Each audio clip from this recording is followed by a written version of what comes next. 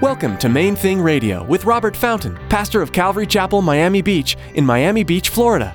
Join us as Robert teaches through God's Word.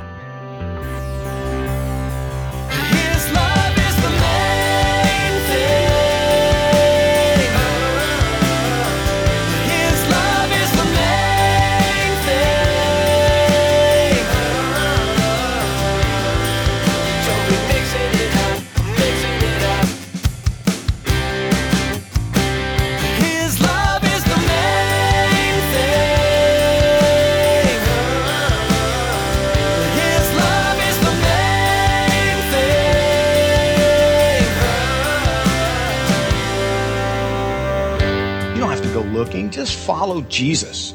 Ephesians 2:10 says he has it already worked out. If you'll just follow him and chill, he'll make it happen in his perfect timing according to his perfect plan. Your focus needs to be on following him. That's all. Now, these are little sub-points under this whole idea of marriage being better. You don't need to go looking. You don't have to make it your mission to seek her out. You can't find her anyway, or him. Ladies. Many of us would agree that the two biggest decisions one can make is to accept Christ, followed by the decision to get married. For many believers, the desire to get married usually follows immediately after salvation. In today's message, Pastor Robert teaches the importance of patiently waiting on the Lord, rather than chasing down a spouse. Stick around after today's message from Pastor Robert. I have quite a bit of information that I'd like to share with you. Our web address, podcast subscription information, and our contact information. Now here's Pastor Robert in the book of 1 Corinthians chapter 7 with today's edition of Main Thing Radio. His love is the main thing.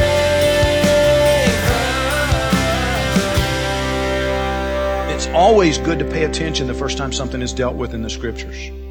How does it happen? What takes place there? Did God say to Adam, listen, you know what? It's just not good for you to be by yourself. So take off, buddy. I'll guide you. Go find her. Hide and seek. She's out there somewhere. No. He caused a deep sleep to come over Adam. He said, you know what, buddy? Take a nap. I'll deal with this. Don't go looking for your partner.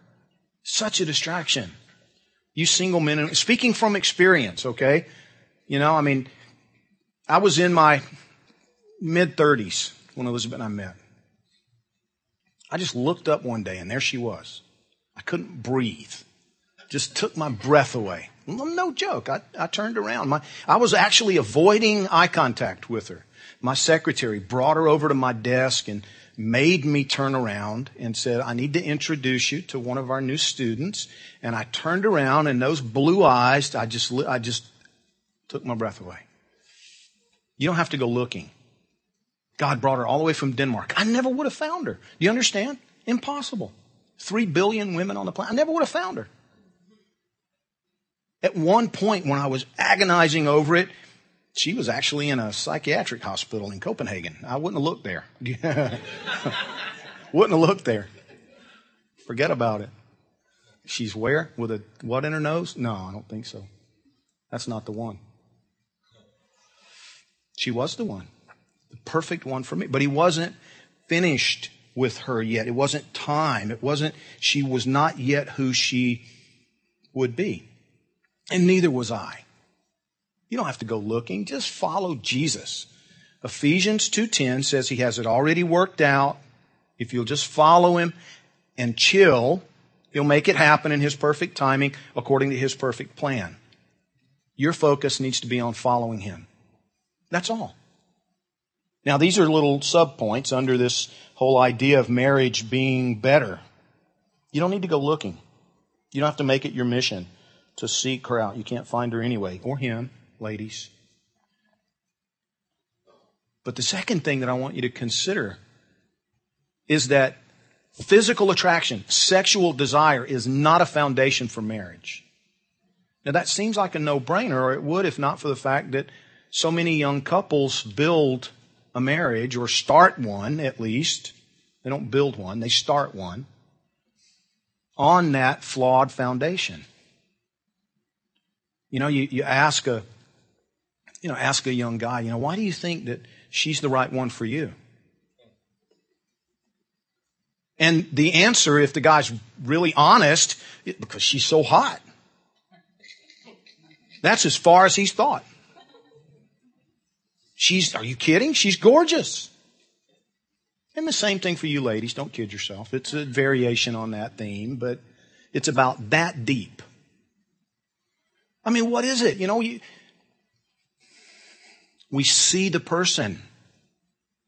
Maybe it's the way he carries himself. Maybe it's the way, whatever, but it's about that deep. Most of the time. With most of the young couples that I talk to, anyway. Physical attraction, sexual desire is not a good foundation for beginning a marriage, a relationship. Now, that having been said, it needs to be part of the package. If you don't find the person attractive, you have a problem. If there's not desire for that person, well, that's an issue. It's got to be part of the package. It just can't be foundational. It's not enough to build a relationship on. I mean, what happens 30 years down the road? 40 years down the road? When everything has moved? My doctor informed me this week I have Dunlop's disease. Anybody ever heard of Dunlop's disease? Dunlop's disease. Sounds serious, doesn't it? I give myself a shot every morning now. In the gut. It's to remove this spare tire. Dunlop's disease? This tire? The tire that you wear around your belly? Yeah. I'm serious.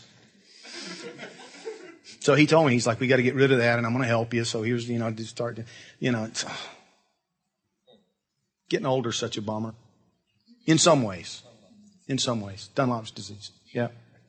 What happens when all of a sudden you don't recognize the person you're looking at in the mirror? It's like, man, who is that guy with no hair at all? I used to have shoulder-length hair. Yeah, back in the day. I was one of those.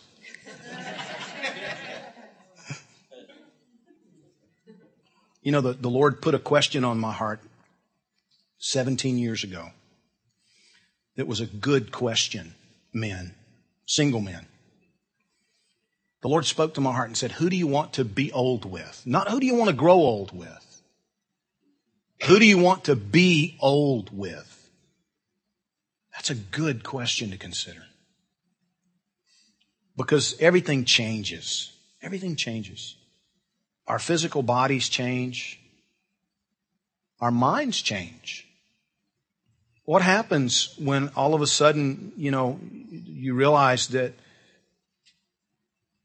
the person you're married to, or you yourself, you're beginning to lose it? It's happened in my family a couple of times. I have an uncle. He had open heart surgery. Something went wrong. It happens in 2%, they say. And in the space of a week, he developed what really amounted to severe Alzheimer's. 1 week. It was incredible. The decline that started. They call it something different. I can't remember. It was Pick's disease or something like that. But then when you look it up in the dictionary, it says see Alzheimer's. When you look up Alzheimer's, it says see that. It's one of those it's the same thing. They don't fully understand it. It's just the brain dies. What's the foundation of your relationship? As single adults, one of the things I always encourage young couples to do is when you're not seeing anybody, develop a list of deal breakers. I had a good friend who did that. The problem was hers included eye color, height, shoulder width, things like that, what kind of car he drove, the job and stuff. She did finally marry. I think she was in her 40s, and she dumped a big part of the list eventually. I'm not talking about the superficial stuff. I'm talking about biblical character issues, and things that you just know you can't live with. We put a lot of research into things like buying a car. Most of us do anyway. And some of it's unconscious, but we do. We put research. Buying a house, we think it through. We have a list. It may not be on paper. It may only be mental, but we know the things that we have to have. The things that, we're just not going to do with, like indoor plumbing, right? It's like, these days. We're not going to do without that. Electricity, air conditioning in South Florida. We have another Youth with a Mission team planning to come down here in August, and that was one of the questions high on their list, you know. Do you have air conditioning? Where we're going to be staying, does it have air conditioning? Yes. Deal breakers in a relationship. Before you get there, because you know what? Once you get there and you enter into those vows, it's too late.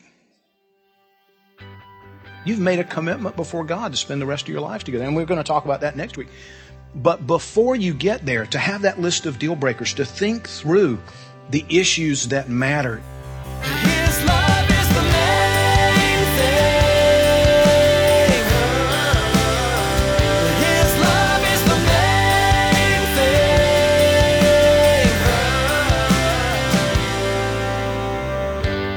Outside influences can so easily creep into the church and into the heart of a follower of Jesus.